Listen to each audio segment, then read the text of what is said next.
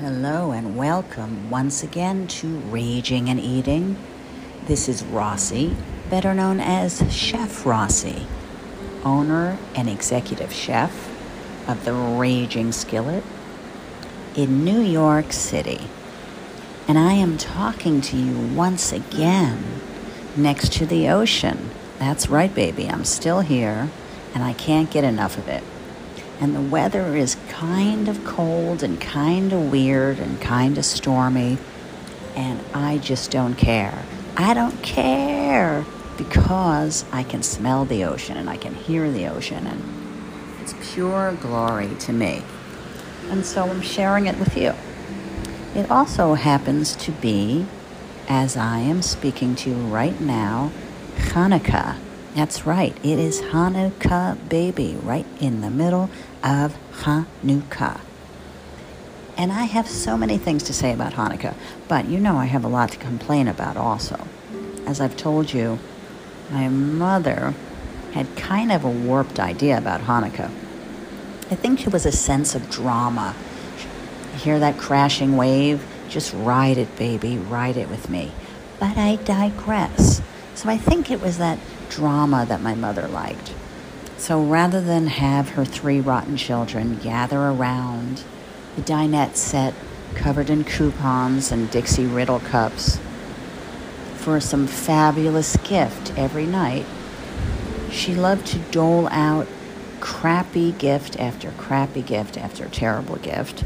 And then just when we were completely despondent and highly depressed and ready to convert immediately to Christianity, where our friends were getting only one day of celebrating, but much better presents, we would get a decent gift, So I think she just loved the drama of it.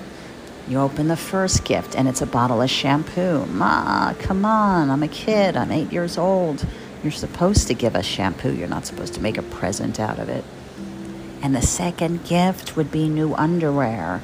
For crying out loud, you're my mother. You're supposed to give me underwear. And the third gift, maybe that would be a bottle of conditioner.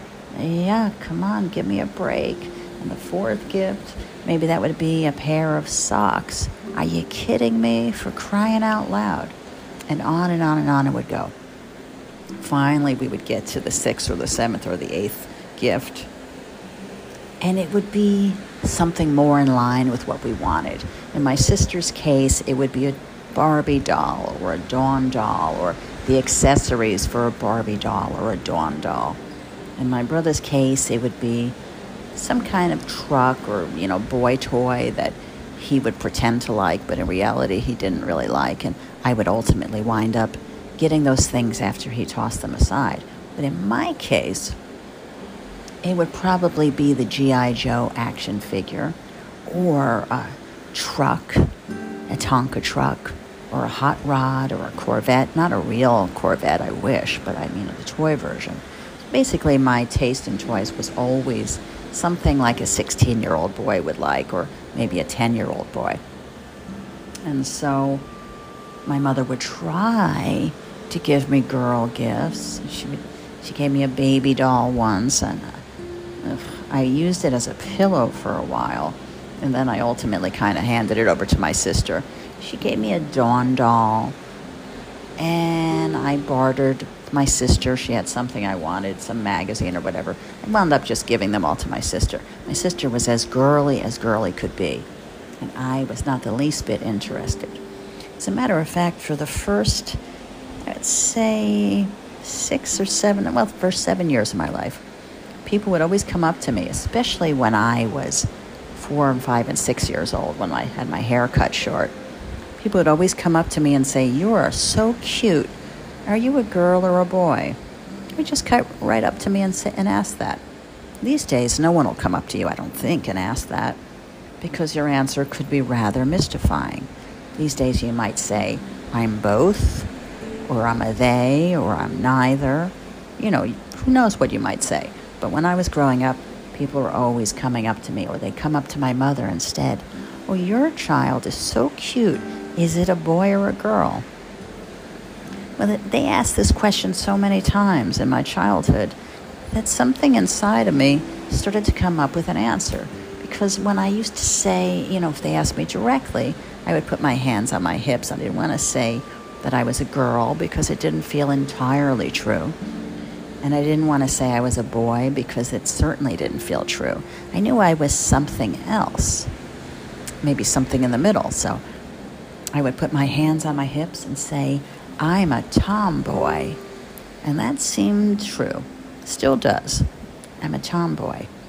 I guess I still am, And later on, many years later, when I realized I was gay and I started going to gay clubs, did you know that I ran into that same problem, although different, from women in gay bars? You would think these people would be so progressive and so smart, right?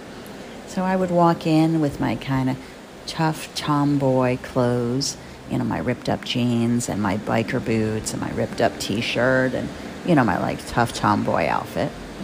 But I would have on a gorgeous shade of lipstick and I'd have long curly blonde hair. And so I had kind of 1 foot in femme sort of thing and 1 foot in butchy sort of thing. Anyway, here are these progressive women. They would come right up to me. Now, these are adult women in a modern century, right? And they would say, oh, you're so cute. Are you a butch or a femme? And I'm like, why am I getting such a deja vu? Somehow it felt kind of sad to get those questions when I was an old adult because I'm like, doesn't anyone know anything? So, and I would answer them, I am both, not neither and both, and bug off with your stupid questions. But I digress because we're supposed to be talking about Hanukkah, right? I almost forgot. Anyway, and here comes a low-flying airplane that looks quite a bit like a World War II fighter jet. What symbolism is that? The last time I was talking to you, I was talking about my sister, and this was on what would have been her 60th birthday, and a helicopter came by. So now I'm talking to you about Hanukkah growing up, and a vintage airplane flies by. I don't know what that means, but somehow I don't think these things are a coincidence. Anyway, it is Hanukkah, and I am a tomboy, and I'm proud of it. So there you have it. Embrace whoever the hell you are, and if people want to know, they can just bug off. It's none of their beeswax. So as I got older, I just felt Hanukkah should be a little more merciful. I love to light the candles every night. I always light them on this menorah that my mother gave me. And many times people have actually purchased expensive, beautiful menorahs for me or suggested I get a better menorah. But I love the menorah that my mother gave me, which was the cheapest possible rinky-dink menorah that she got for free for opening a Christmas Club account.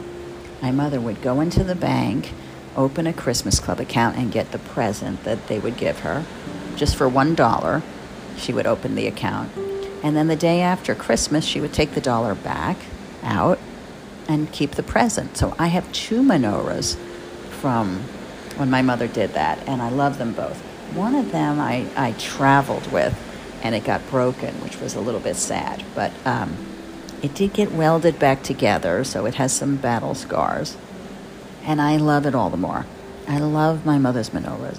And I mean, I've had so many people think there's something pathetic about my lighting these rinky-dink, throwaway menorahs, and they don't understand the amount of love I have for them.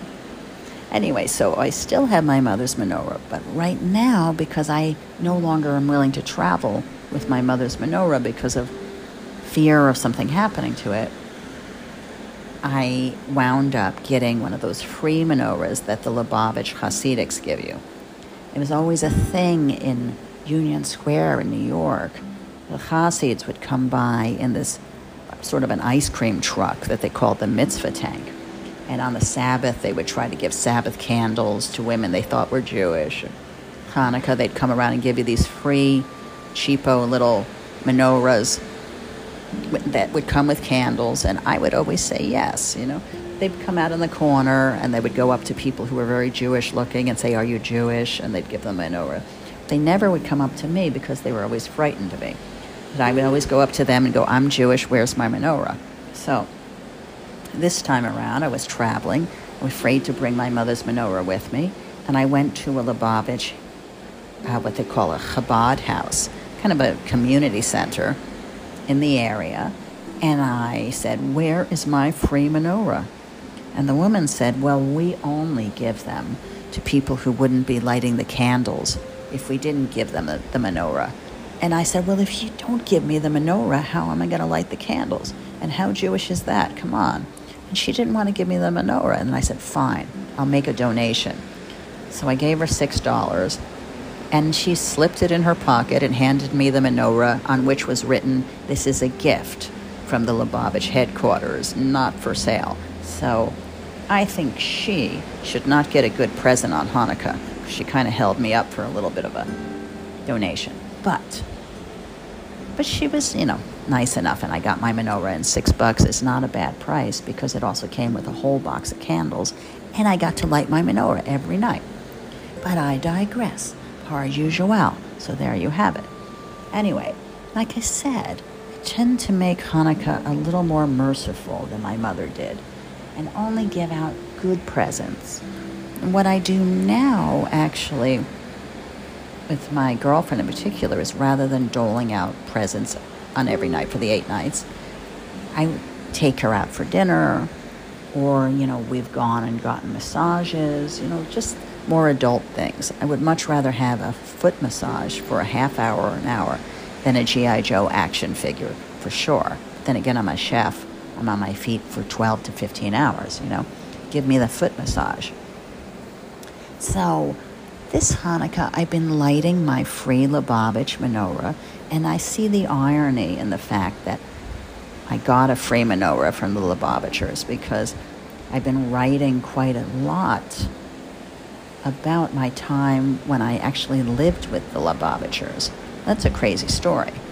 People who know me or who have read my first book, The Raging Skillet, or who will be reading my second memoir, coming out in spring of 2024. Keep your ears open. Tentatively titled Queen of the Jews. I kid you not. You got to get ready for that. Well, or who've known me for more than 2 weeks, they know that I have the weirdest how I came to New York story of anyone you've ever met in your life. So I was this wild, punk rock, crazy kind of kid, a little bit of a renegade, and I lived in this uptight town in New Jersey where even if you just wore a black t-shirt and a pair of jeans, they thought you were a rebel. But if you wore a leather jacket and put pink streaks in your hair, forget it. If you listened to punk rock, forget it, So I had a good friend of mine, Madame Laverne, who turned me on to punk rock, and we're still friends today. And my beautiful friend Susie Starlight was there for me. I had some great friends in that era. But my parents were old generational kind of Jews. Like, they seemed like they would have been much better off in a previous century. And they wanted me to be the kind of daughter that just didn't exist in the 70s. They wanted a very proper Jewish girl. I shouldn't say that. It did exist in the 70s. But not, in my town. Maybe if we relocated to Muncie, New Jersey, or some other sort of uber religious area. But it wasn't who I was. They wanted me to button up my top button and only hang out with Jewish people, and it was just really repressive.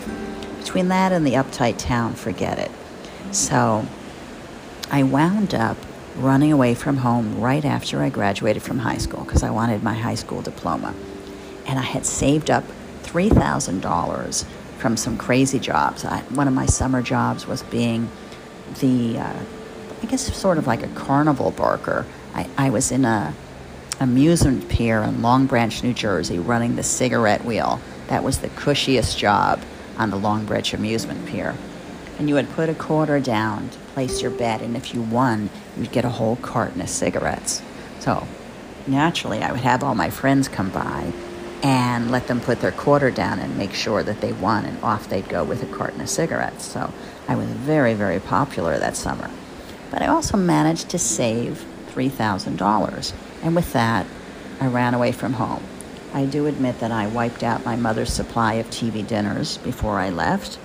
So I moved into a cheapo, scary, low-rent skanky motel in Long Branch, New Jersey. I mean, there were hookers turning tricks from rooms in the hotel. Truck drivers would be in the parking lot. Drug dealers congregated there, gang members, I mean, everything. And there I was, 16 years old. For $70 a week, I had my new life in skanky-ass weirdo motel in Long Branch, New Jersey. And everything was great until I had a party. And I threw this huge party and invited all my high school friends over. And the front desk guy at the motel, he wasn't the least bit bothered with the drug dealers or the hookers or the gang members.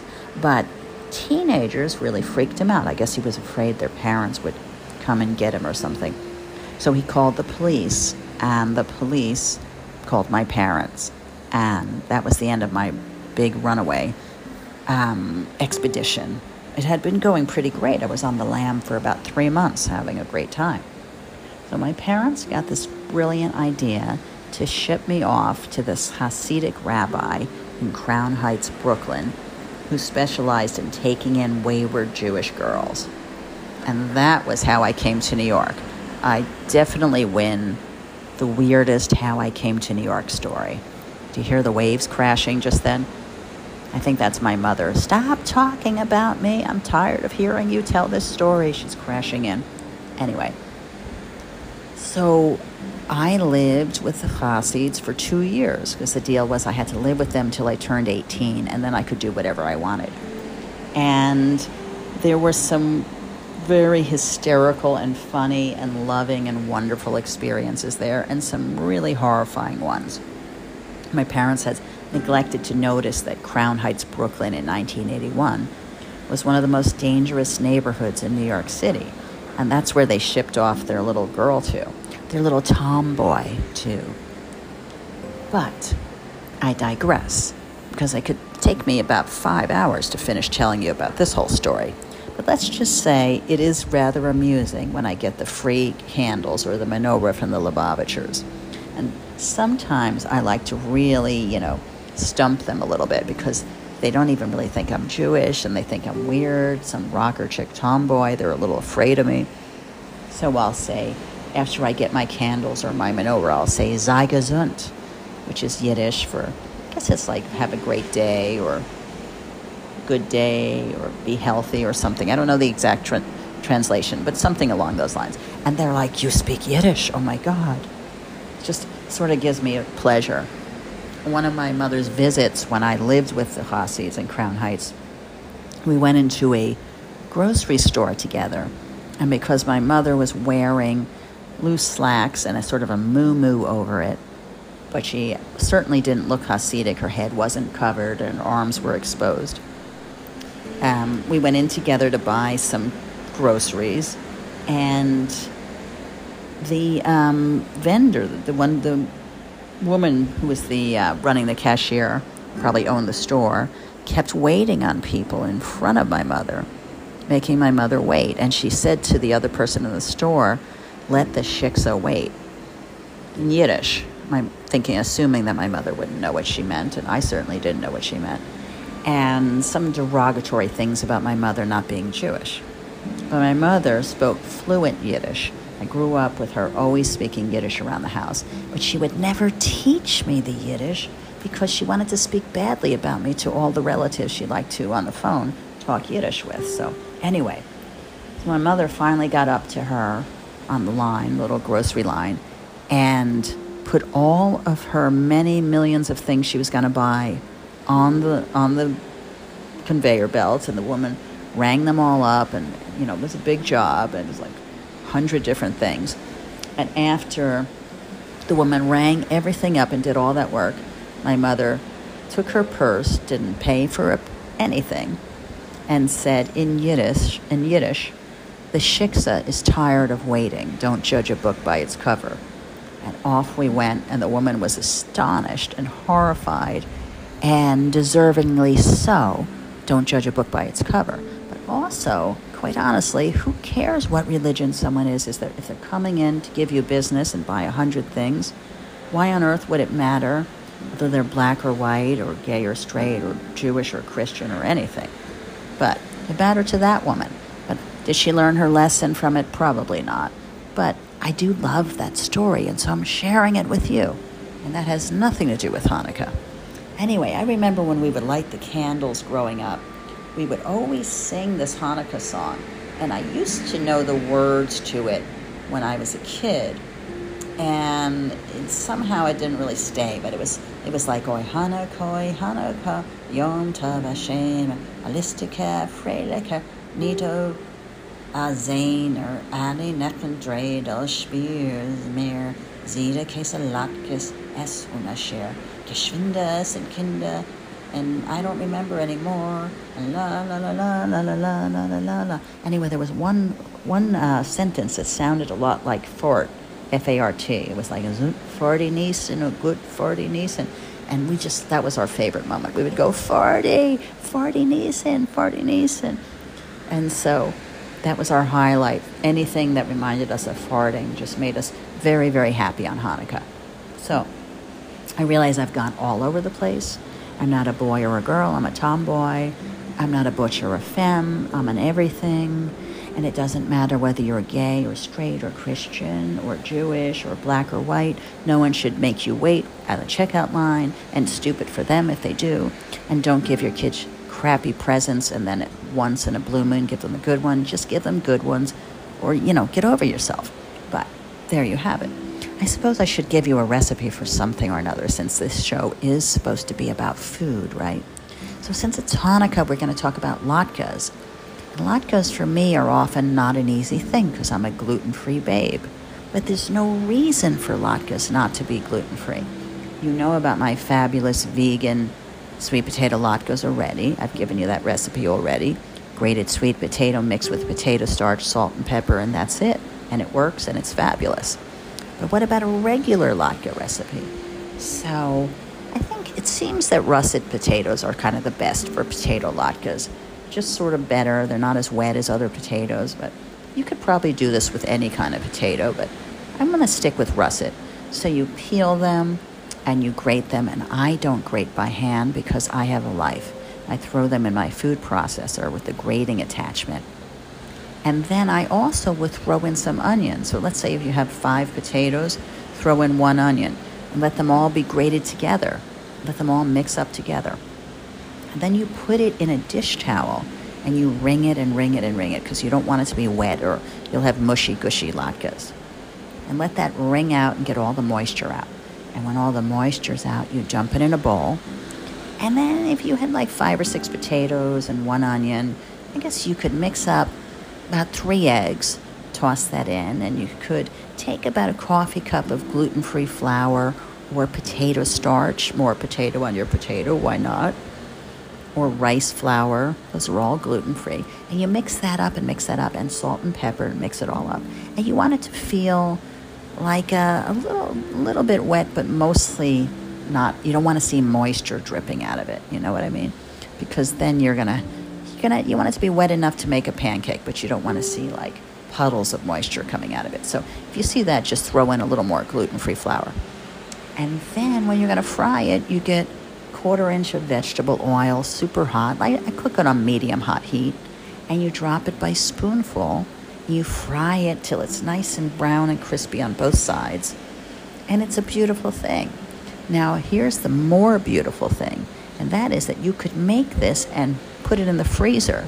So you can make this 2 weeks before Hanukkah and put it in the freezer and then take it out a day before Hanukkah or a day of Hanukkah and heat it up to order.